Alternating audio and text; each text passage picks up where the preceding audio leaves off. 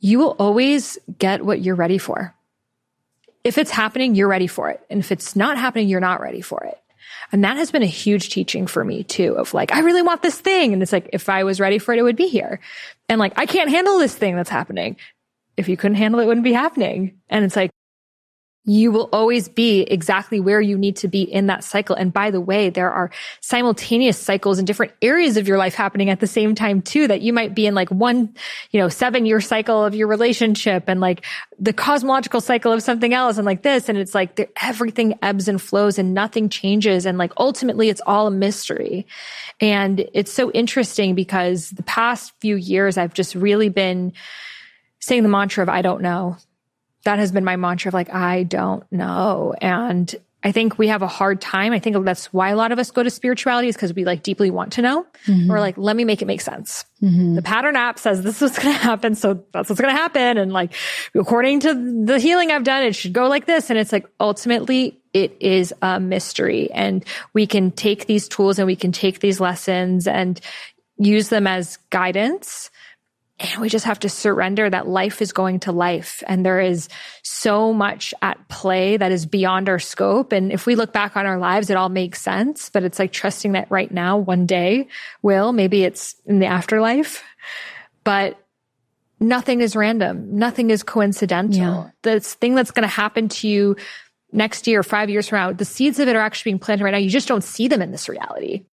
You don't see the little thing that one day you're going to be like, how did I not see that? It's like, oh, it was right there. It was that little snake you weren't paying attention to.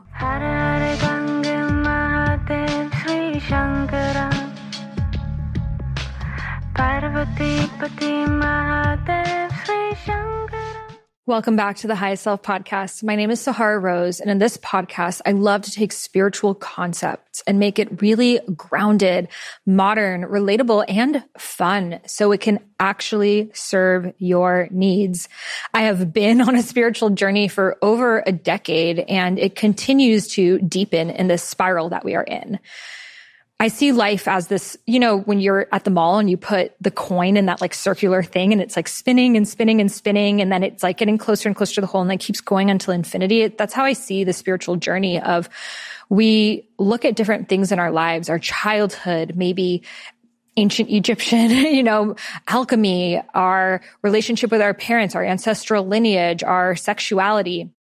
We look at these things and then life happens, we learn other lessons and we come back to them and they deepen and they deepen and they deepen and they deepen. And it never ends. So like many of you, I learned about Egypt far long ago when I was in grade school and they taught us about ancient Egypt. And I felt this instant gnosis, this connection. In fact, one of our school projects was to make a song about mummification. And I still remember my full song was a Spice Girl song. It was like, if you want to be a mummy, you got to complete the steps, do it. And I literally remember the entire, first remove the stomach, put it in Seb's jar, then remove the intestines. It goes in Humatav's jar. I know the whole thing because of the Spice Girl song. So that is how deeply encoded it is within me.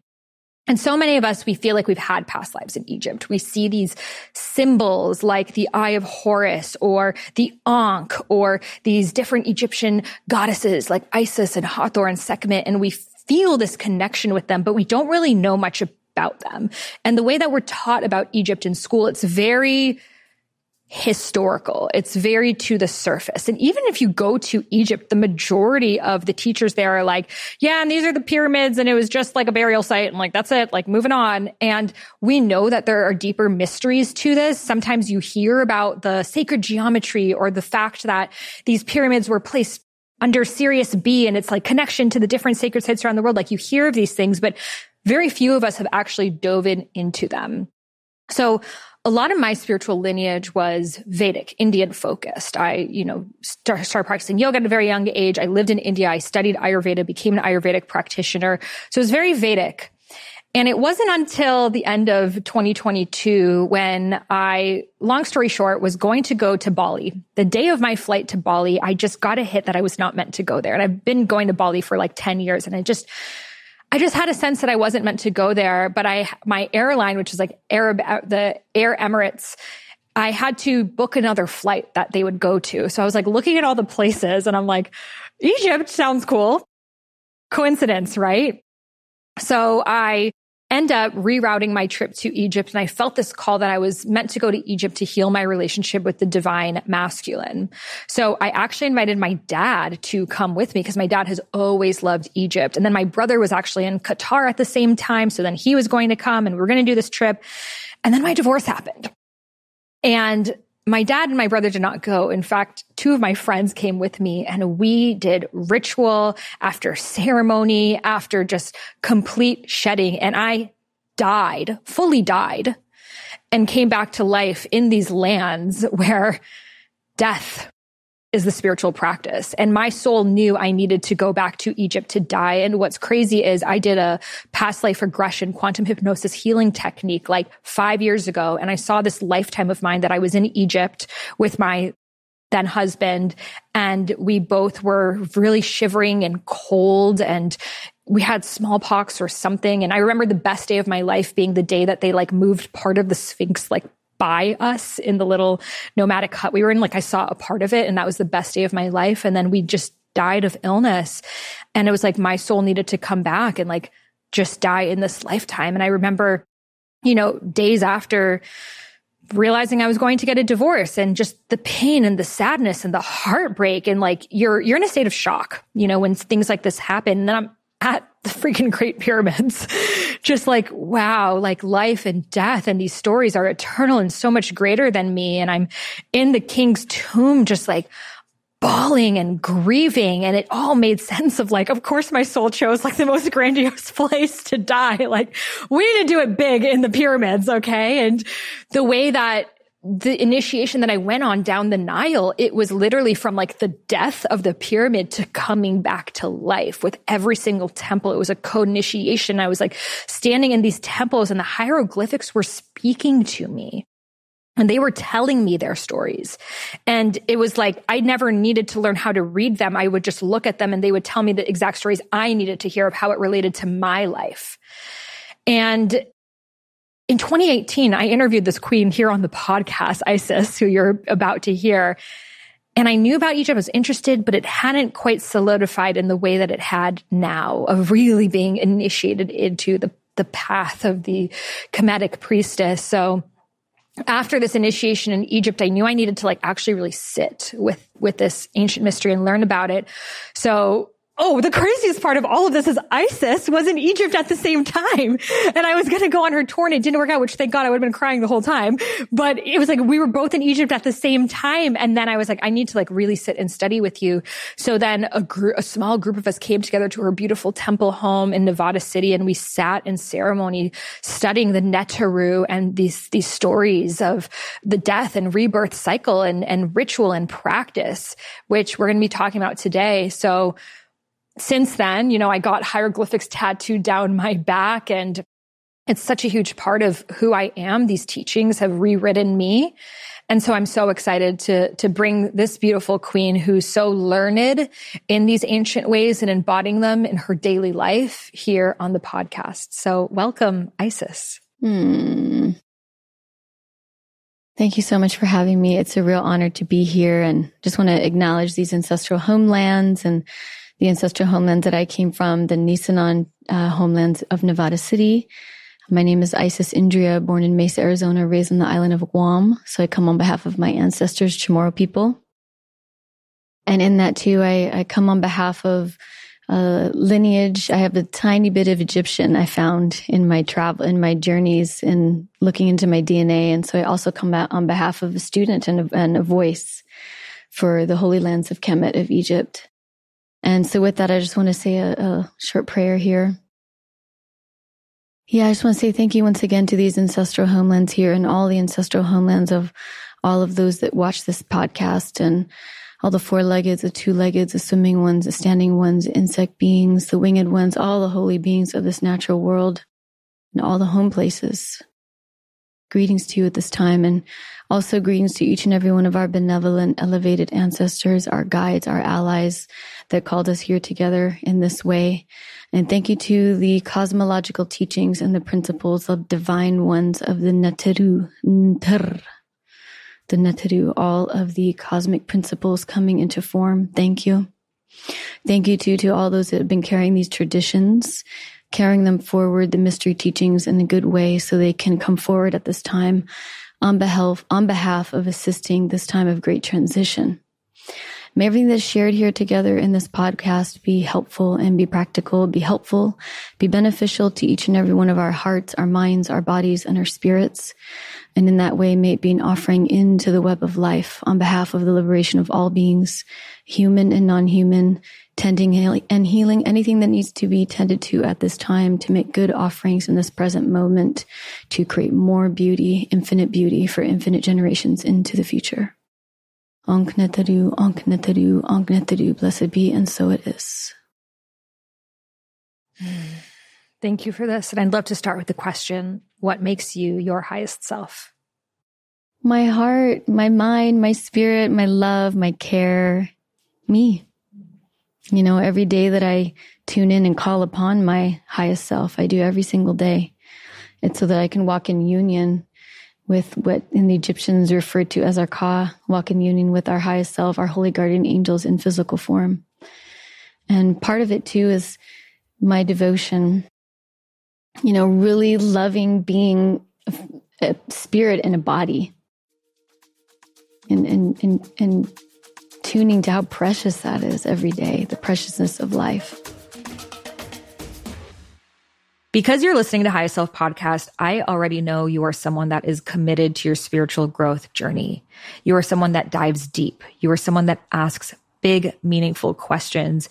You are someone that doesn't want to be at the shallow end of the pool, but wants to dive all the way in. And likely you've been feeling that your career really needs to be in alignment with your whole self, that you're sick and tired of having one version of you that's at home and another version of you at your job, but you're really wanting to integrate the two so you can be paid for your gifts. You can be paid to be you. You can be paid for your wisdom and actually be using your time creating a positive shift in humanity. Well, if I'm speaking to your soul right now, I invite you to come join us at the Dharma Coaching Institute. This is my school that is the world's first and only school that certifies soul, purpose, and spiritual life coaches. So over our 6-month journey together, you're going to learn everything you need to become a coach. I'm talking about how to ask people questions, how to hold space, the exact forms and contracts that you need. And then we're going to be diving into all of the Dharma framework tools. These are tools that I personally have designed that can help you help anyone find their soul's purpose. So I'm talking about the Dharma blueprint, the Dharma chakra system, Dharma journey spiral, so many different tools that are paired with somatics and nervous system healing and heart healing and all of these different tools that you hear about on the podcast actually practiced. And then in our last 2 months together, we dive into all of the business training. So how do you price your offering? How do you structure it? How do you build a podcast, grow on social media? I share with you all of these things alongside my business partners, Neetha and Ajit, who are masters in their field to co-create this experience that will take you from maybe not fully knowing your soul's purpose to actually having a career as a soul purpose coach, helping other people find theirs. We've graduated over 1,500 students and have hundreds of coaches around the world hosting retreats, creating online programs, working with celebrities and moms and veterans and everything in between. And this really is the forefront of where coaching is heading, because the truth is right now, people are wanting to shift. They are knowing that living the same day over and over again is not serving them, and they are desiring to step into their purpose. And that is where you come in as a purpose coach. So if you're interested, you're curious to learn more, we have plenty of free workshops coming up, different experiences, so you can actually come on a Zoom call with me and feel what it's like to be in Dharma Coaching Institute. So head over to dharmacoachinginstitute.com. That's DHARMA Coaching Institute.com. You can find that link in the show notes, learn everything there, and come join us in our spring class, which is open right now. So we only open doors twice a year. So if you're listening to this right now, that means doors are open for enrollment. So head over to dharmacoachinginstitute.com to learn more and sign up to join us in our spring cohort. And I can't wait to see you there. With you 100%. So in this lifetime, we experience a number of deaths. life is death. And that's something the ancient Egyptians, which we will now refer to as the Kemetic people, because that's the actual name. Egypt is a British anglicized name for it. So, well, you're going to hear us say Kemet. You're also going to hear us say the word Neteru, which is the actual name for what we would call the deities, the gods and the goddesses. But I would love, Isis, if you could start with telling us the story of the afterlife and Ma'at from the Kemetic perspective, because I think this is really the foundation of it all. Mm-hmm. Well, first I want to acknowledge the butterflies that you shared, that you have now imprinted in your body, your skin. And one of the things I love of my teacher Mahmoud Koder had shared to me about Egypt and the mummification process is that it's very much connected to the journey of a butterfly.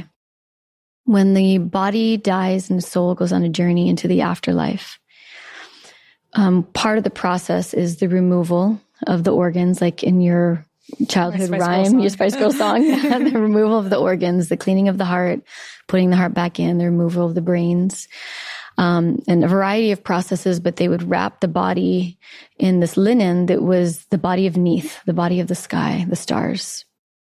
And in that wrapping, they attuned to it as a cocooning process.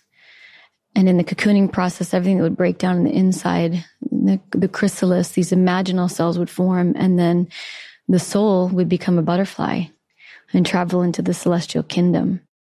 So I love that story because, when we attune to Kemet, to Egypt, generally the first two things we think of are mummies and pyramids when we're children. Those are kind of the first two things we see. And that is connected to the journey of the butterfly. The afterlife.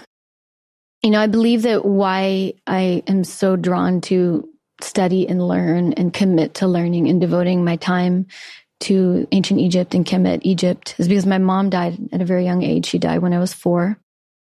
And having her transition into the other side led me to want to understand the other side my whole life. And also close people to me passed, like a best friend and a lover. Death has been very much a part of my life. And so I really want to understand what was in the afterlife. I'm always studying it. I'm continuing to study it. But one of the things is they say that when the body dies and the soul goes on a journey into the afterlife, it goes through these gates, these 12 gates. Some refer to them as the 12 hours. Sometimes in Egypt, you see these beautiful images and carvings of the sky goddess Nut. She's so beautiful. She's kind of shaped like this. And you see her, she'll eat the sun, and the sun will go through her body for 12 hours, and then she'll birth the sun again. So I always think about that when the sun comes out, it's coming out of the birthing canal of Nut. And then we experience the sun, and then when the sun sets, it goes back into our body. So I feel like that's related to the journey of the afterlife. When the body dies, the soul goes into journey through the gates. And there are 12 gates, and at the gates, there are these guardians that we have to face. And some really, really intense ones. It said that you need to know the names of the guardians in order to pass. You need to know their names. You need to know what to say and how. Some say you need to offer something, or you just need to know their secret name to pass.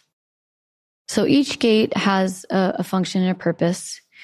And there's this one place that you referred to, which is the moment of the judgment, the great weighing. The great weighing of the heart on the scale against the feather of Ma'at. Ma'at is an Egyptian Neteru goddess. Oftentimes you see her with wings, and she has on her crown a feather, an ostrich feather. One time I was asking one of my teachers, why is it an ostrich feather? And he said, because the breath of Shu, the breath of the wind, moves through the ostrich feather. I just love that. And so the feather is weighed the heart is weighed against the feather of Ma'at, which is the feather that represents cosmic law, cosmic truth, cosmic order, and justice. That's what Ma'at represents. And at the great weighing, there's also Ampu, also known as Anubis.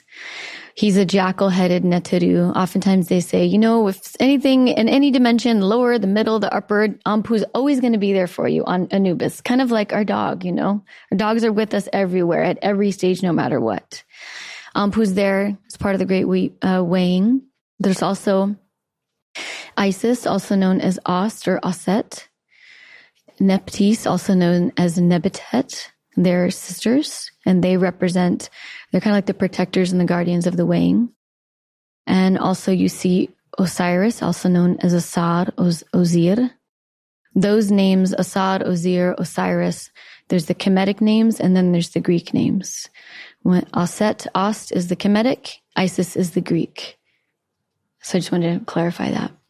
They're also there. And then there's these 42 assessors, the 42 Ma'ati. And when the soul meets this time of the great weighing, their heart is weighed against these 42 negative confessions, or later called the 42 ideals. And the older was, did you do this? And you would respond, but the newer versions, I like the 42 ideals. They're referencing specific qualities, like, did you keep the waters pure? Did you keep your own counsel? Did you embrace the all? Did you walk with integrity?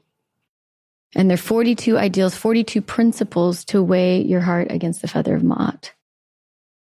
I live by those principles. I follow them. You know, the negative confessions are the older versions, and the 42 ideals were a newer version I've been trying to find who are the creators of the newer version. It's said by the 8 priestesses of Abydos. Those are the ones that brought forward the 42 ideals. These 42 ideals are principles that we can live by in our lives every day. Back in the day, that's what they did. They followed these principles every day so that when the time came for the great weighing, their heart would be lighter than the feather of Ma'at. If the heart wasn't lighter than the feather of Ma'at, there would be the being Amet. And Amet was this 3-animaled being of a crocodile, lion, and hippo, called the great devourer of the heart. If the heart wasn't lighter than the feather, then Amet would eat the heart, and the soul would disappear into non-existence, wouldn't even exist anymore, or potentially have to come back for another life. If the heart was lighter than the feather, then they would travel into the realm with Osiris, Osir, into the afterlife, which was heaven. Not a hell, heaven. Continue forward in the heavenly realms. And they believed too in ancient Kemet in Egypt that there were 3 rivers. There's the river that's the Nile, the river that's the afterlife, because when the body died, the soul would get on a boat and travel through the afterlife river to go through the gates. And then there's the river of the celestial sky. And when the body died and the soul went on a journey to go through these gates, their journey of transformation became nourishment and food for the waters in this terrestrial realm, in the Nile. So it was also part of living a good life, was so that you could be good nourishment and good offering for those that are still living. That's how I like to see it. And that would feed the soil here to support life here. And then when they would do the weighing, they ideally would become, similar to the beginning, a butterfly and travel celestial waters back home into the heavenly realms again. They really believed that in order to create heaven on earth, we had to really learn about the heavenly realms and make them and feed them and tend to them. Ritual is a way of life. So there's a little bit about that story. Oh, the serpents too. You had to face the serpents. There's serpents in all dimensions, and there's serpents of all kinds. But in the Duat, you have to face the biggest serpent, which was called the Apep. And that was all of your fears in one large serpent, and how you faced thyself determined it whether or not you passed. It's kind of like what we experience in this life now every day. You have to go through your biggest fear to have the life that you want on the other side. Absolutely. And that even like the energy of the serpent, it can be like this really scary thing that's like creeping up behind you in the darkness that you didn't see, that was like lurking in the corner, and then it bit you and you're like, where did that come from? Or it can be this energy that you integrate within yourself that like makes you become alive and just like oozing with sensuality and kundalini and life force. And it's like even just the, our relationship with the serpent says so much about us. I just got this serpent tattoo as well as the butterfly. And, I showed it to my mom. She's like, oh, snake, because that's how we're conditioned. Yeah. Mm-hmm. Why did you get that? It's evil, and it's like, our relationship with the snake says so much about us. Are you going to integrate the darkness within you? Because if you don't, it's just going to keep manifesting in your reality. Yep. And get stronger. And it's like, it kind of reminds me of like when we would play like video games or something. Like I remember in Mario, it was like you would face that like big like monkey that you had to like face off with. And then it would be like at the final level when you're going to like beat that level, it was like the biggest one. And it was like sometimes our reality is like showing us, it's like putting us in that thing of like, are you going to learn from this lesson or not? And the cycle repeats until you're like, this is clear. I'm no longer going to play into this karma and play into this game. And then you graduate to the next level. And then there's always more initiations, but then that lesson no longer needs to show up in your field. And yeah, for me, when I was like really taking that all in, being in the temples and seeing that, it's just like, sometimes we just hold on to like the sense of victimhood within ourselves of like, someone did us wrong and how could this happen to me? And it's like, ultimately, Ma'at is we'll take care of it. Yeah. You don't need to. And I remember I was in Egypt and one of the tour guides there, she was a priestess of Sekhmet. And she's like, do you like Sekhmet? I'm like, I love Sekhmet, which we'll talk about Sekhmet. And she's like, but she was very connected to the feminine rage element of Sekhmet. And you know, I could feel her, like Egyptian women have this ferociousness to them. And she was like ferocious and she was like really ready to go to battle, like for the feminine. And I'm like, I can either choose to take that path, that version of Sekhmet, but what does my heart really want? Like, who am I? And it's like, I'm a creative. Like I always have been Saraswati energy. And I'm here to create music and poetry and dance. And it was then I decided like, I'm here to take the path of Hathor, of Heter, and that of really just like, that is, I can find a lot to be angry about, you know, and I can take, and some people do, and we need all of it, you know, but it's like, what I'm here to do is to bring creativity and music and dance and like that frequency. And, you know, and then I ended up getting these hieroglyphics tattooed on me, which is the Eye of Horus, protection, seeing the unseen, the Ankh, marriage of the masculine and feminine within myself, and then Hathor.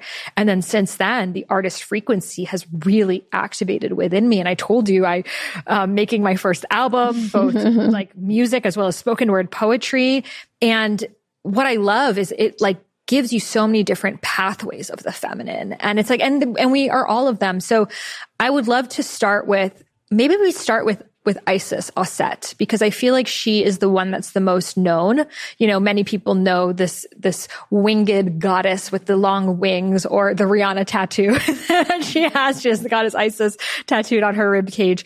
Can you tell us a bit the story of Osset and Osiris? Yeah. And before I get into that, one thing I do want to share that was very fundamental from my studies, I think is important, is an offering way of life. When we attune to making our life an offering, we step out of the consciousness of victimhood. Yes.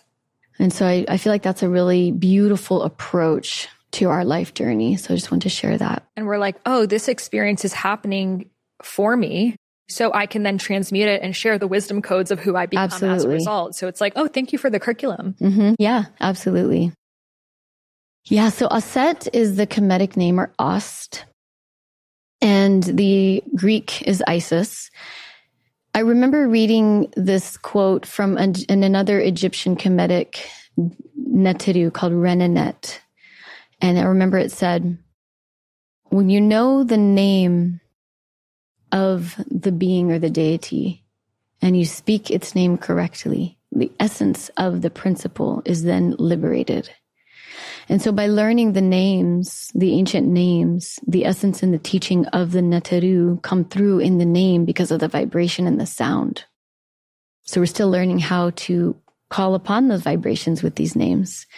So Osset, or Isis, sometimes, you know, we see most of the time we see the image of her with the wings, and she has her head on the side with a crown. Sometimes it's Ma'at. Yes. And I think that's also very beautiful. Actually, a friend of mine got a tattoo on her back thinking it was Osset, and it turned out to be Ma'at because of the crown. Yes. Can you tell us the difference of the crowns? Absolutely. So the crown of Ma'at has a feather, and the crown of Osset has a throne.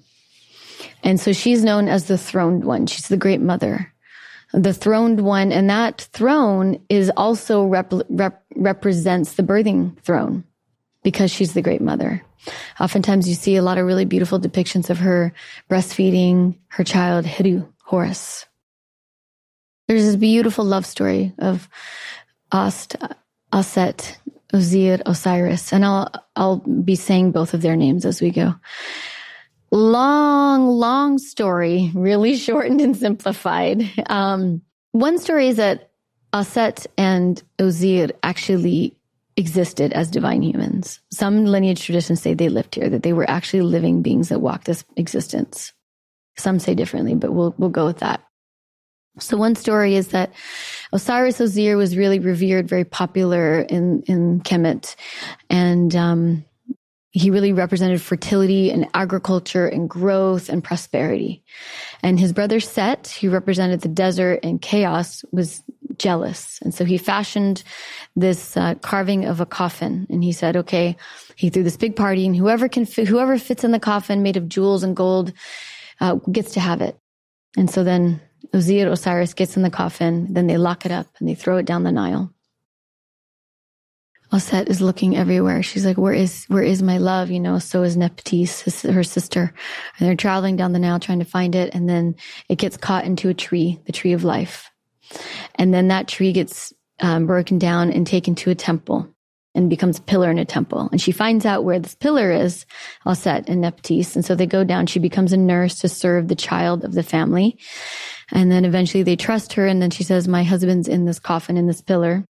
So they give her the coffin. Set finds out. Rage. And then he finds the coffin, and he finds Osiris and cuts Osiris up into 14 pieces. One tradition says 14 pieces, another says 42. And then we're back to the number 42, like we started with. He gets cut up into all these pieces, and then Aset and Nebetet travel all over Kemet, Egypt, to go and gather the pieces. Some of the stories refer to those 14 pieces actually being where the temples were resurrected. So one of the journeys of the initiate when you travel to the temples is to gather parts of Osiris, of each of those temples, to bring everything back into wholeness, to then go into initiation in the Great Pyramid. So one temple represented his head, another one his arm, another one his other arm, another one his leg. And so they go all along the Nile and they gather all the pieces together, but they can't find the lingam. They're looking everywhere for the lingam. Lingam, for those of you who don't speak Sanskrit, is penis. Yeah. Yeah. Like the lingam. They're not able to find it. Some say that the lingam, the penis, got eaten by a catfish. Some say it disappeared. There was damn catfish. There was a period where the Egyptians wouldn't eat catfish at all. There'd be a penis in there. So they gather all the pieces together and they do the great rite called the Black Rite. The great ritual of fusing all of parts of Osiris together and fashioning a golden rod. Now, what's the golden rod? And they do this alchemical process so that essentially they can make Heru, Horus, their child, the falcon god. So they do the Black Rite through the alchemical process of resurrection. Where do we hear this story, the story of resurrection? We hear it with Mary Magdalene and Jesus, Yeshua. There's similarities in that story in ancient Egypt and Kemet. Some even referenced that story is the same.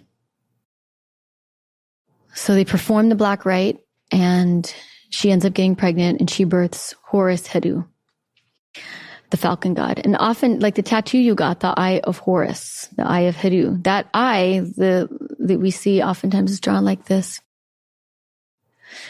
Sometimes the ancient Egyptians would have two eyes of Heru. One represented the eye of Ra. So you're connected to the eye of the sun god Ra, which is very much active and young and moving forward and prosperity and making and creating. And the eye of the moon, which would be the eye of Thoth or Tehuti, which is protection and healing and knowing all the rituals and intuition. And so depending on what eye they would draw the eye of Heru on would depend on what they were working with. So anyways, Heru is born Horus, and Aset, Isis in hiding, raises him. And he's raised and trained in the ancient Egyptian mystery teachings, the mystery teachings that have lasted through the ages. Raised and raised and raised to be this great warrior, to then come back and basically kill the one who killed his father, Osiris. And he eventually, over a long journey, slays Set.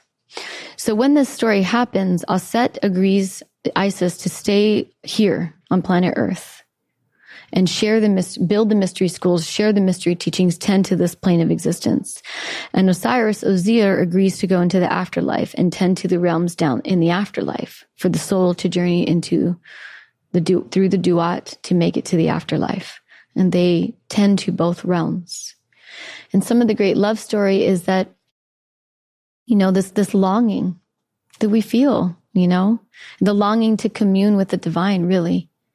And some of the old initiation journeys, when you would go to Kemet in Egypt, you would start in Abydos, Osiris, and you would travel to each of the temples to receive, like you experience, these codes, these remembrances of ourselves, of the self on our journey. And through that, we gather all the parts of ourselves back together again, similar to your journey. And then to fuse it all back into wholeness, we then go into the Great Pyramid for that final fusion. And then we do this for ourselves, when we do the great work, the divine work of transformation like you did. By nature, it becomes nourishment and food for others. You have your story to share. Your journey itself sends a rippling effect into the collective, far beyond what you could ever see. And so the great work itself of being willing to face our shadows, our demons too, and do the transformational work is also to serve others on their path. This episode is brought to you by BetterHelp. So racing thoughts are not a vibe. Let's be real. When you have that same repeated thought that's looping and looping, and then sometimes you're just like, brain, stop. But it's hard because you feel like if you really worry about that thing enough, you'll find a solution for it. But the thing is that never happens, because the more worried you get, the more reasons you find to be worried. And it's just this like never ending loop and cycle. So it's important to talk these things out, because underneath it all, it's some sort of belief system. It's a coping mechanism. It's a way to prevent you from feeling what you really need to feel. And this is where therapy comes in. So I love BetterHelp. It's entirely online. They link you up with a therapist that is perfect for you with a really easy questionnaire you can fill out. It's flexible. It's suited to your schedule. So you don't have to like drive anywhere or be stuck in traffic. And you can start working through these things so racing thoughts don't have to be a problem in your life. So you can sign up for BetterHelp and get 10% off your first month at betterhelp.com/Sahara. Again, that's BetterHelp, HELP.com/Sahara. So let's get those thoughts calmed down. That feminine yearning is so eternal. What I'm recognizing is that is an inherent part of who we are. We will always want more.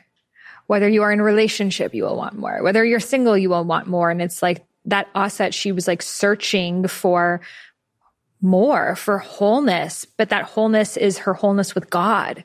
Absolutely. And to see your divine partner as God in human form. And her completing him was like her completing her devotion to the divine. And like us healing each other is us making ourselves back into God. Mm-hmm. And I feel the feminine is, I always like to take these concepts and I really relate them back into like my life and the lives that we see. And like, I see it as the feminine, we are healers. And I see a lot of us were like, why do I always have to be the healer in my relationship? And it's like, there's a balance of like, we're not meant to be like the soul healer in our relationships, and the feminine is healing. And like, especially right now, I see the masculine is hurting. The masculine is very fragmented. Their lingams are very far lost in the catfish, like just so much of just like confusion and porn addiction and, the societal pressures and all of these things that like, that's what the feminine we're here to do. We're like here to help restore also the masculine of their divinity, remind them of their divinity, remind them of their kingdom. I feel the feminine, we have really risen and remembered in the past few decades. And now it's like, let's shine that light back on the men of like, you also are a pharaoh. it's time to step into that. And what I also loved and was receiving in these temples, it was always like the queen and the king side by side. Absolutely. And it was never one ruling over the other side by side. And just the beauty of you can go so much further in that sacred partnership, but also she and he are whole on their own, and it's not a just, it's an and also seeing the children as well. Like a lot of these depictions had the children that they would birth through and their stories. And, I've questioned in my journey of like, do I want to have kids? Do I not? And at that time, after the divorce, I was like, I don't think I ever want to have kids. And I would see these hieroglyphics. I'm like, oh, it's such a meaning of life.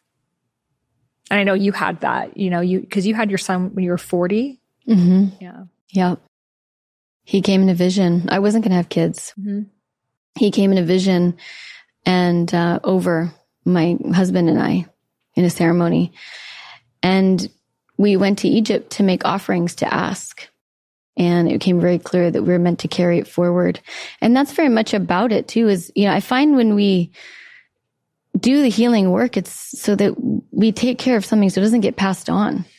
Yeah.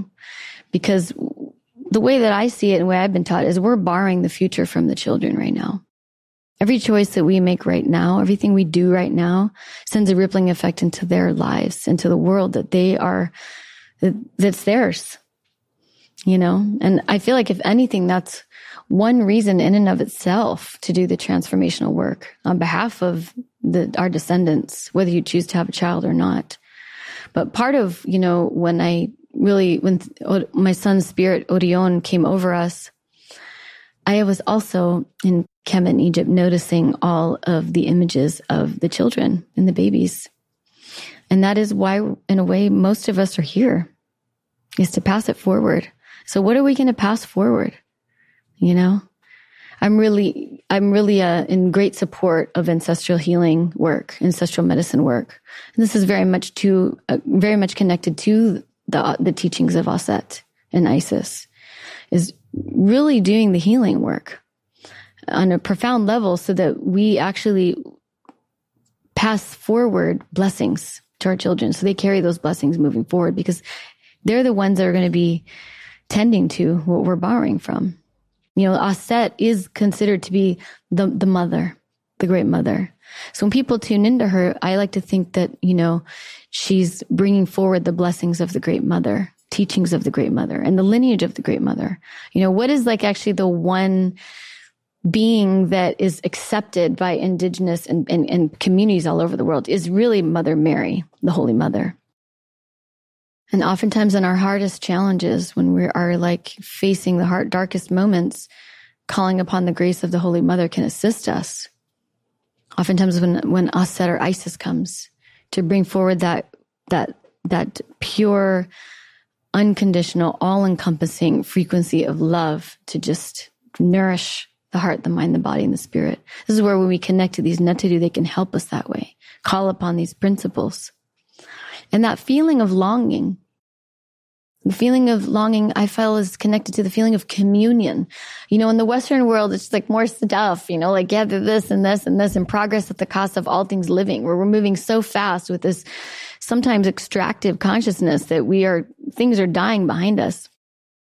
But we got to get to this and that and more and more and more, And what I love about these teachings is the feeling of longing is connected to the feeling of communion.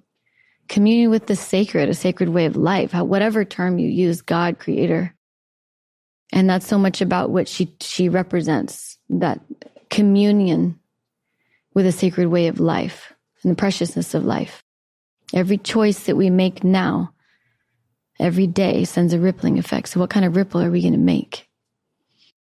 And whenever I'm feeling that yearning of like, when you have that like just little bit of anxiety within yourself or a little bit of loneliness or something, and I like sit with it and I'm like, what is this? And I'm like, I want to feel God, I want to feel my fullness. But then what we do is then we fill ourselves up with social media, with food, with even trying to feel good, like all of these, especially the feminine tries to fill ourselves, the masculine tries to release itself, have an orgasm, go off, close your door, and it's like, but all we want is to feel God. We want to feel the divine. And it's like, just go straight to it, because you can fill yourself up with the brownies or the person or the whatever. And it's like that emptiness will still be there. Yeah. We're never alone. My dad would always tell me that, you're never, because my mom, being on the other side, you're never alone. You have so many relations on the other side that are right there with you. I think about that. And also too, in terms of like filling ourselves up, what actually nourishes us is water. Water is life, we survive because of water. We're mostly made of water. And, it said that the ancient Egyptians really revered water. They prayed at the Nile consistently, and they believed that every prayer and offering they made to the Nile, the lifeblood, the holy waters of Kemet, would move into the different tributaries and make offerings to all the rest of the bodies of the water around the earth. We're made of water. The water never leaves. The water changes form. And we're made of 70% water. Some say that the wisdom of the ages is in the water. The wisdom of the holies, the wisdom of creation is in the water. So even purely just sitting and taking the time to tune in with the water, that in and of itself is communion with God. Or when we shower or when we bathe, whatever it is. It's just taking time to attune to the consciousness of communion. I love this quote by Wayne Dyer. When you change the way you look at things, things you look at change. Whatever we direct our perspective towards is what we actually are imbuing in our consciousness that makes and creates. We're always creating, everybody. We're never not creating, because we're always moving forward on planet Earth, moving through the sky with all these celestial bodies moving forward. Even when we're sitting, we're creating. And part of the greatest, I would say, challenge or challenges that we face in our shadow is our mind. Wow, power of the mind. The Kemetics, the ancient Egyptians, were very much about a ritual way of life to focus the heart, the mind, the body, and the spirit in alignment to make an offering. Ritual helps to just focus our mind in alignment with the heart, the body, and the spirit, to be really clear about how we're directing our energy, what we're doing with our energy, what kind of offerings we're making. We know this, like we said that one thing that we knew the moment it came out of our mouth, we kind of regretted that we said it, because you feel the creation when you say something that's going to hurt someone come out of your mouth. You feel it creating, and then you watch it manifest before you. And usually there's more healing where it takes longer to clean up the mess than the time it took to start it with the power of the word. Ancient Egyptians were very much about the power of the word. They referenced that the tongue and the mouth was the patah, the divine utterance of creation comes out of the mouth. This is a very powerful creative force, the mouth. That the life force energy that moved through us, like you said, the kundalini is the serpent energy. They say we had two serpents. We have a water serpent and we have a fire serpent. Like the caduceus, the symbol of the medical symbol in the hospital. You see this, there's a staff in the middle and there's two serpents that rise up like the Shishumna and the Ida and the Pingala. In Kemetic, it's the Jed, your central pillar is your Jed.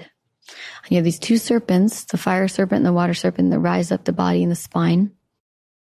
And the serpent heads face here, towards the mind, this region. And so how we work with our energy and how we direct that energy and work with the mind too. And connecting, like through our throat, the power of our word, our mind and our heart. This is the place that connects the mind and the heart. It's the throat.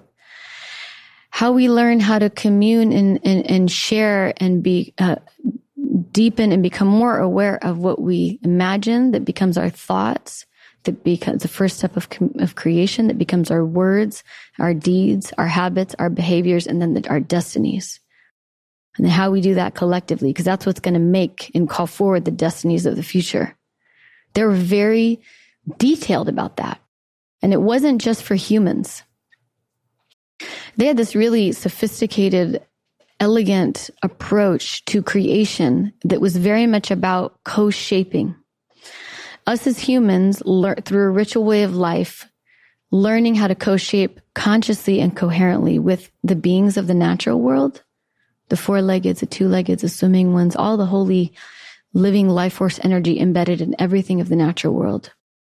And the Neteru, the divine principles, the cosmic energy. Kind of like right now, everyone's really into astrology and we're learning how to tune to celestial bodies and, our signs and things like that. Understanding what's going on in the cosmos, co-shaping consciously with what's happening in the cosmos in relation to the holy living energy of this earth in its varying diverse forms as humans. And that our job was to maintain those relationships. So we weren't just creating for ourselves or even just for humans. We're co-shaping all together on behalf of creating a unified communion, unified field of energy. And I feel like we're starting to do that now as a culture. Like the fact that we can talk about astrology as a normal thing in and of itself is incredible. And then what's happening with the climate is talking. The Mother Earth is talking. She's saying a lot of things to the point where we can't not listen and pay attention. And so many of the old indigenous traditions and ways in ancient Egypt, that part of the job was to be able to listen and to train the heart, the mind, the body, and the spirit to listen to the intelligence of the natural world and listen to the intelligence of the cosmos so that we can all work together consciously and coherently. That's one of the things I really love about it. It's not just about humans. There's a divine trinity, similar to in the name of the Father, the Son, and the Holy Spirit. Well, who is the Holy Spirit? The mom, the name of the Father, the Son, and the Mother. So much about Trinity relationships, co-shaping, co-creating together. When two come together, a third is born. Even in conversation. However we're bouncing things back and forth, something is born from it, something unique. We're always co-shaping together. So who are we co-shaping with, and what are we co-shaping together? And I think a really important lesson of Aset is alchemy and transmutation. So can you speak about the stages of alchemy? Yeah, I'd love to. First and foremost, I want to acknowledge the term alchemy itself. Al-chem, chem refers to the black fertile soil of Kemet, which is the original name for Egypt. So alchemy really comes from Kemet, from Egypt. There are these stages, one version of alchemy that we go through. We're the prime material. Calcination, we're the prime material. And one of the next stages is then we go through this process with water. We're distillation. And then kind of like the cleansing process, we purify ourselves with the water. By the way, if you don't do this with the shower and the bath, you can ask the water to help you cleanse your heart, mind, body, and spirit every time you shower and take a bath. And the water will help you with that. So calcination, the alchemical stages. The first stage, we're the prime material. You go through this purification process with water, distillation. And then from that process, everything is separated. And you start to determine what you want to let go of and what you want to work with more. Kind of like when we're going through the process of transformation, part of transformation is knowing what we want to let go of. So that there's more space to bring in what we want to bring in. I like to think of it as deprogramming. Most of us are born we come into this life with a lot of programs, most of which our spirit doesn't really agree with. And a lot of our work is to deprogram the programs that have been set upon us. So this would be the process of separation. I'm done with that. I'm going to let that move forward, but then I'm going to bring together all the things that I want that feel good for my next stage of evolution. And then that's the conjunction, the marriage. You bring it all together, all the things you want to carry forward. And then from that process, you then let everything ferment, similar to what you did in Egypt. You went on this journey of transformation, when the powerful process of transmutation, probably looked at faced your fears. You were the prime material, the calcination, the prime material that kind of went through purification by realizing what was happening in the marriage and then had to go on this trip to Egypt. Went through the process of separation of all the things that weren't helpful for you anymore. And to bring together things that were. bring all those things together. Then you had to sit with it, let it ferment. It's really important to sit with things because so that we can actually really allow the teachings of the process to emerge and reveal themselves. Oftentimes in the ancient Kemetic traditions, when we sit and allow ourselves to ferment, that's when the messages from the great mystery come. It's like that's our home place in the fermentation process, the death process. Then when we allow ourselves to die, fully surrender, not try to hold on to anything anymore, then it's a good time to immerse thyself in water again. Go through another process of purification with the water. And this is one of the stages. And then from there, it's like after the death, purify thyself, maybe a baptism. And then coagulation is your fully expressed next octave. These are some of the 7 steps. Usually it's connected. I like to think of it as the shedding of a skin. Sometimes they say it's 7 years. Shedding of a skin. We get to 1 octave and then we start another one. We do 1 full shedding, 1 full process of transformation, and then we begin the next one. And we go through the same process again. In the ancient Egyptian tradition, the reason why we were born here is to do this work, the great alchemical work of transformation. That is why we're here. One lineage tradition, and I don't know if I necessarily agree with this or how I feel about it, but one lineage tradition talks about this actually being the underworld here, and the afterlife is heaven. We come here to do this work, and on behalf of even lifetimes of work before, we have the opportunity in the current life that we're in right now to clean up and clear up any karmic dynamics, anything from the past. Part of the power of a purification, right, is with water is you can clean up a thought process you had 5 minutes ago and maybe even a dynamic that happened 10,000 years ago. In Egyptian tradition, you purified all the time on behalf of the work of transformation. Because when we go through a process of transformation, and we all go through them, so much wisdom comes forward, and then we can be of assistance to others. And part of the process of transformation is the commitment to do it. If we don't, and often too, when it's happening, there's nowhere to go because it's all happening anyway. So you might as well just go with it. The only way out is through. This is how they see it. And the only way through is in. There's nowhere else to go. And that's something that I also really value. They really talk a lot about in the great alchemical work is as within, so without. That which is above is that which is below. When the two become one, then we enter the kingdom. Everything that we experience on the inside immediately reflects how we experience the outside. It's just wild. That which is, when they're referencing that which is above is that which is below, is really connecting the heavenly realms and this natural realm. We're like the conduits. We're the axis mundi, the connection between the heaven and the earth. I like to think of us as trees. Trees are like that. Trees are like our body, and they have their arms out, their branches like us, like our arms. We're the connection point, the axis mundi between the heavenly realms and the earthly realm here in this place. And in this place, the way that they believed it and the way that I believe it, the commitment to do the transformational work, to bring in more light from an infinite place. They reference that the light of Ra, the light of the sun, the light of the moon, the light of Luna, the light of the stars is where the infinite light comes from. They did this infinite, intricate rituals to revere the light. Not light as opposed to darkness, because there's luminous darkness. In the dark at night is the light of the moon. In the dark at night is the light of the stars. To bring in that infinite light from an infinite place to assist and bring in infinite teachings in this plane of existence to exist in this time of transformation for all of us. And we are here now. Humanity is experiencing one of the greatest times of transition we know in our origin stories. This is big. This is a big moment. And it's really interesting and fascinating, and I think really helpful the ancient teachings of Kemet of Egypt and a lot of indigenous teachings and original teachings are spreading and being shared in the world to help us. Because really the only thing that I can see that has lasted through the ages are the ancient teachings and the mystery teachings, you know?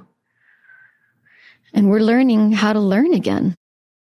We're learning how to listen and pay attention and attune to the intelligence of the natural world, the intelligence of the cosmos, and thus the intelligence within, where we can move based on what we feel on the inside. I love the honoring of the cycles and the seasons, because in our personal development world, we can often think it's this like linear, like, okay, pay your dues now, and then everything will be great and easy and flowy indefinitely. And it's not how the world works. You know, you cannot have the light, the daytime, the sun without the darkness, the dark night of the soul. Absolutely. And that is where the stars are born. Mm-hmm. That is the only way you can see. And I love how the honoring is 50-50 to both, you know, and going into the temple of Nut and seeing that beautiful night sky and all of the constellations around that. It's just like, and life goes on. And, you know, you can take that as this like really like scary thing of like, shit, I just went through a dark night of the soul. And like, I might have to go through something like this again. And it's like trusting that you will always get what you're ready for. If it's happening, you're ready for it. And if it's not happening, you're not ready for it. And that has been a huge teaching for me too, of like, I really want this thing. And it's like, if I was ready for it, it would be here. And like, I can't handle this thing that's happening. If you couldn't handle it, it wouldn't be happening. And it's like, you will always be exactly where you need to be in that cycle. And by the way, there are simultaneous cycles in different areas of your life happening at the same time too, that you might be in like one, 7-year cycle of your relationship and like the cosmological cycle of something else and like this. And it's like everything ebbs and flows and nothing changes. And like ultimately it's all a mystery. And it's so interesting because the past few years, I've just really been saying the mantra of, I don't know. That has been my mantra of like, I don't know. And I think we have a hard time. I think that's why a lot of us go to spirituality, is because we like deeply want to know. Mm-hmm. We're like, let me make it make sense. Mm-hmm. The pattern app says this is what's going to happen. So that's what's going to happen. And like, according to the healing I've done, it should go like this. And it's like, ultimately it is a mystery, and we can take these tools and we can take these lessons and use them as guidance. And we just have to surrender that life is going to life. And there is so much at play that is beyond our scope. And if we look back on our lives, it all makes sense. But it's like trusting that right now, one day maybe it's in the afterlife. But nothing is random. Nothing is coincidental. Yeah. This thing that's going to happen to you next year, 5 years from now, the seeds of it are actually being planted right now. You just don't see them in this reality. You don't see the little thing that one day you're going to be like, how did I not see that? It's like, oh, it was right there. It was that little snake you weren't paying attention to. So I love the teachings of this that I feel are eternal, no matter what culture you're from, no matter what you're going through.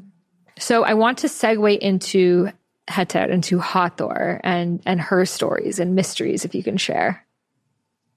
Lady of Heaven, Lady of many names, Lady of 10,000 names. She has so many names. She has her secret names. She has her magical names. She has lots of different forms. One of the things that I also love about the Kemetic beings, well, first, related to getting to know them brings awe and wonder into life. And that can help, when we're going through such a tough moment of the dark night of the soul.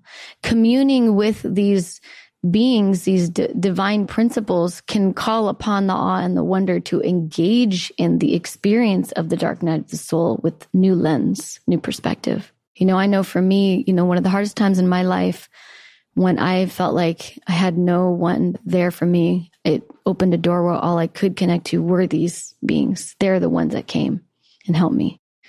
Heteret is one of them. She's also related to the lineage of the Holy Mothers. So she has lots of different names in the Egyptian Kemetic tradition. Some of these Neteru have forms in different dimensions and serve different functions.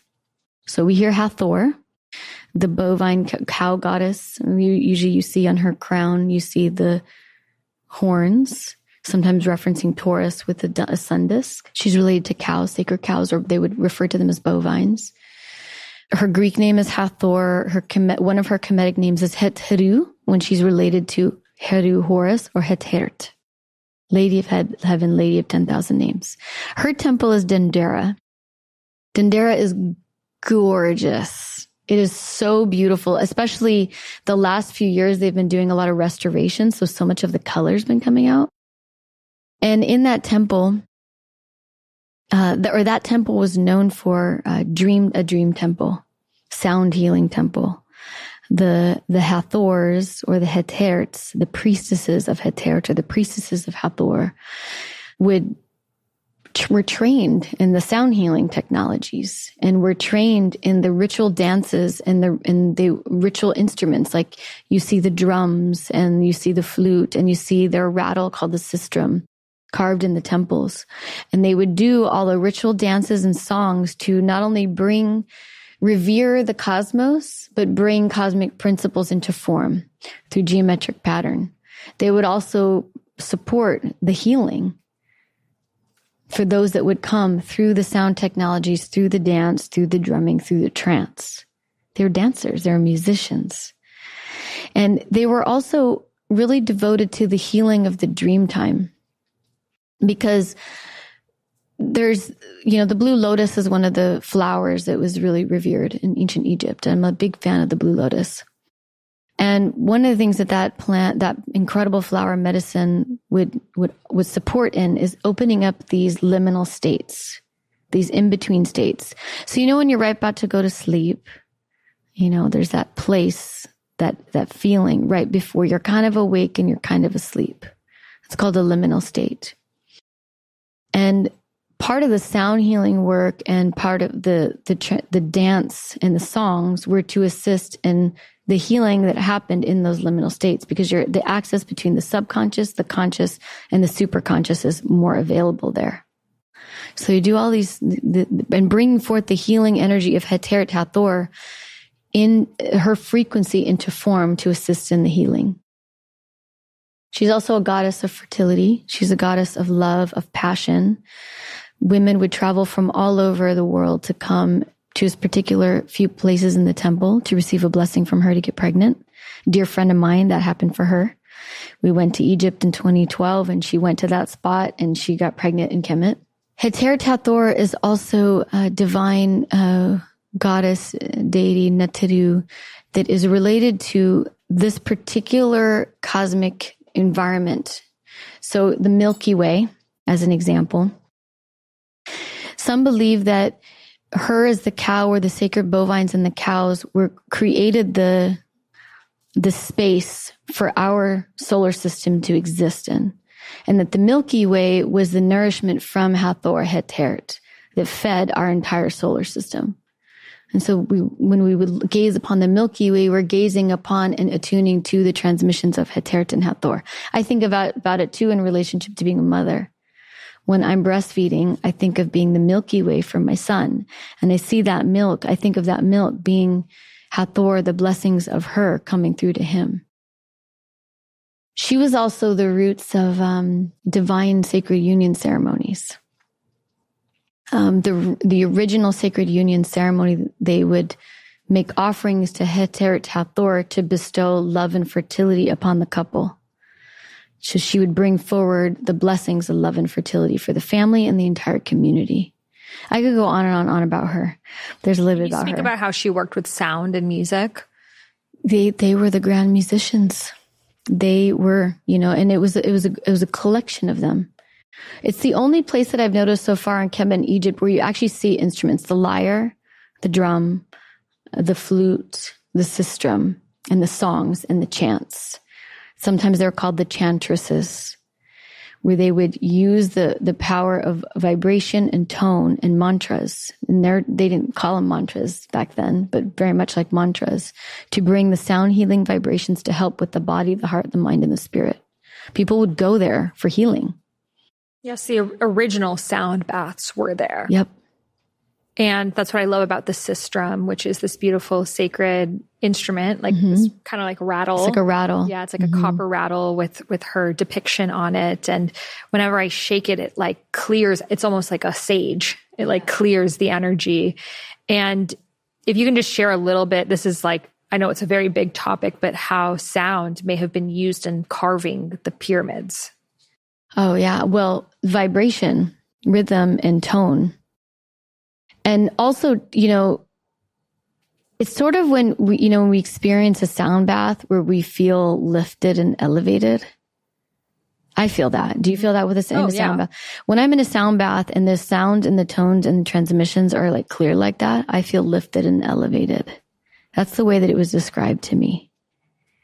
The attunement to also the transmissions of the language that were utilized to bring forward the sounds and the vibrations and the tones to shift the dynamic of gravity. The reason why I consider myself really a student of Heter, like especially right now, is I had this realization that, I write books. I'm an author. I mean, my last name, Kitabi, means person who writes books.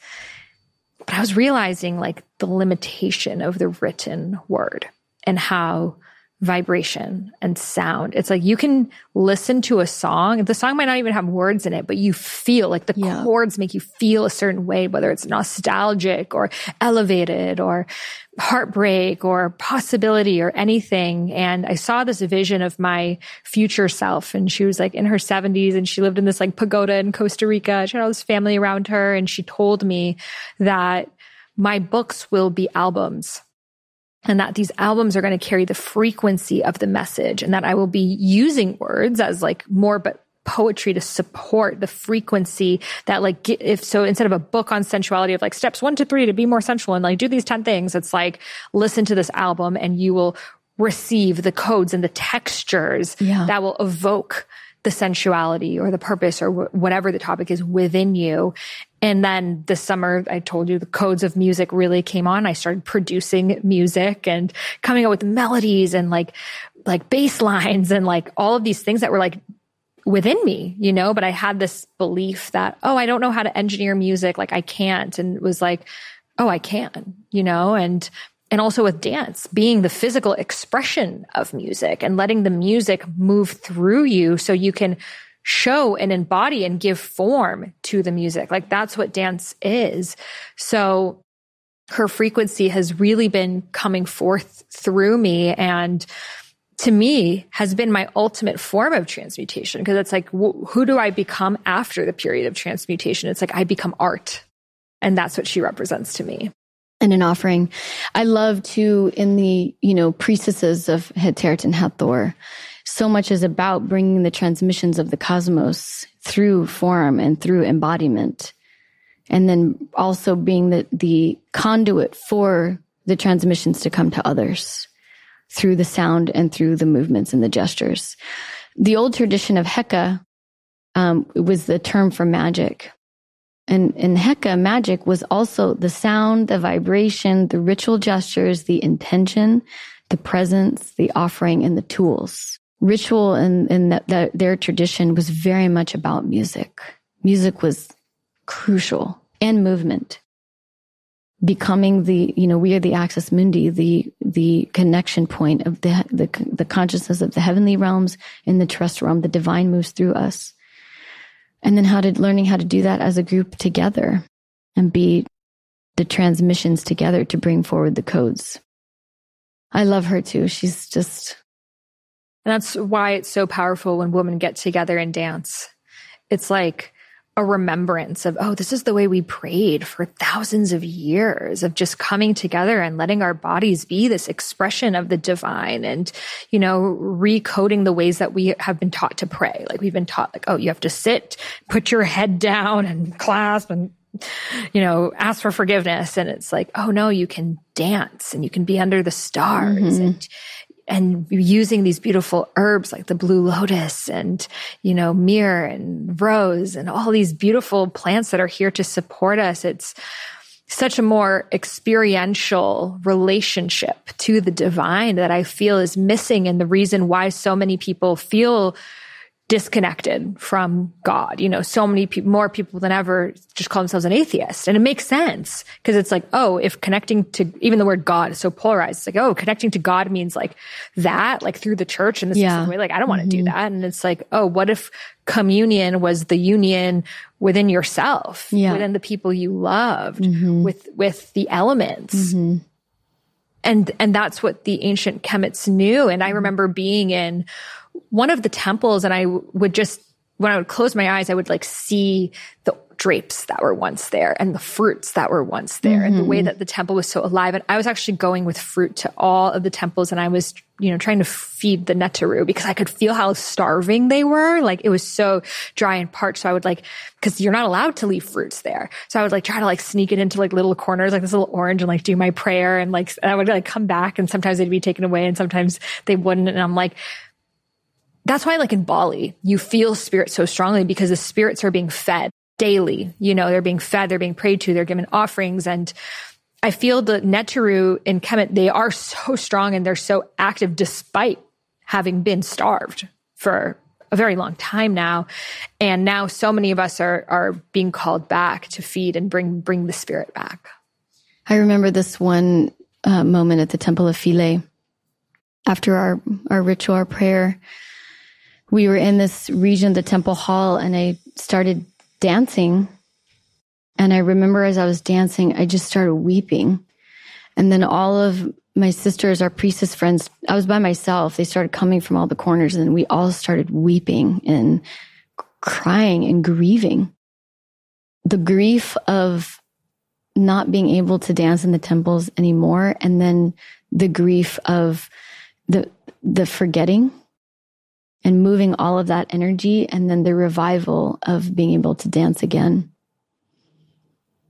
It's happening. We are planting the seeds, and so many people all around me are being called to come. And I feel this love transmission is happening. I was really operating at the level of truth, of justice. And then I went to Kemet, and it was like, oh, truth is just asking for love. And we cannot know truth if we don't receive it with love first. And it just shifted everything. And I'm like, trust that Ma'at has it. You just show up as love. So it's an exciting time. I can't wait we have to go back. I hope to continue to do pilgrimage there every year. So where can listeners connect with you, learn from you, and dive in deeper into these mysteries? Well, thank you so much for having me here. I just want to say that. And Academy of Oracle Arts is our school. academyoforaclearts.com, and Imaginal Community. That's our virtual temple. And then Egypt Initiation is our yearly pilgrimages. One of the things that we are devoted to doing there is making offerings. Similar to what you said, is to bring food. Usually we bring the offering right at the temple steps before we enter. And then through our offerings is just our time, our presence, and our attention. So for those that feel called to Kemet, to Egypt, if it's calling you forward, there's probably a good reason. Those temples were designed to wake up parts of ourselves that might be dormant. So take the journey, follow with that pilgrimage. And in that way, may everything that was shared here somehow in some way be useful for everybody. And may this be a doorway into diving deeper into the mystery teachings, because there's so much awe and wonder embedded inside of it. One thing that my dad said to me once, he said, if I could share anything with you that I've learned in my life, it would be to always maintain a state of awe and wonder, because then the world will keep opening up for you. Beautifully said. Well, thank you so much for being here today. And thank you for listening. If you loved this episode, please share it with your friends. It might evoke some remembrance within them. And if you loved it, please leave a review for it in the iTunes store. And as a free gift, I will send you my womb meditation. This is meditation to connect to your sacred womb site, which is a sacred site within you that you can always attune to and receive her answers. So just leave a review for the podcast, take a screenshot, and email it over to me at sahara@IamSaharaRose.com. You can find that email and all of the links mentioned in today's episode in the show notes. Thank you so much for tuning in, and I'll see you in the next one.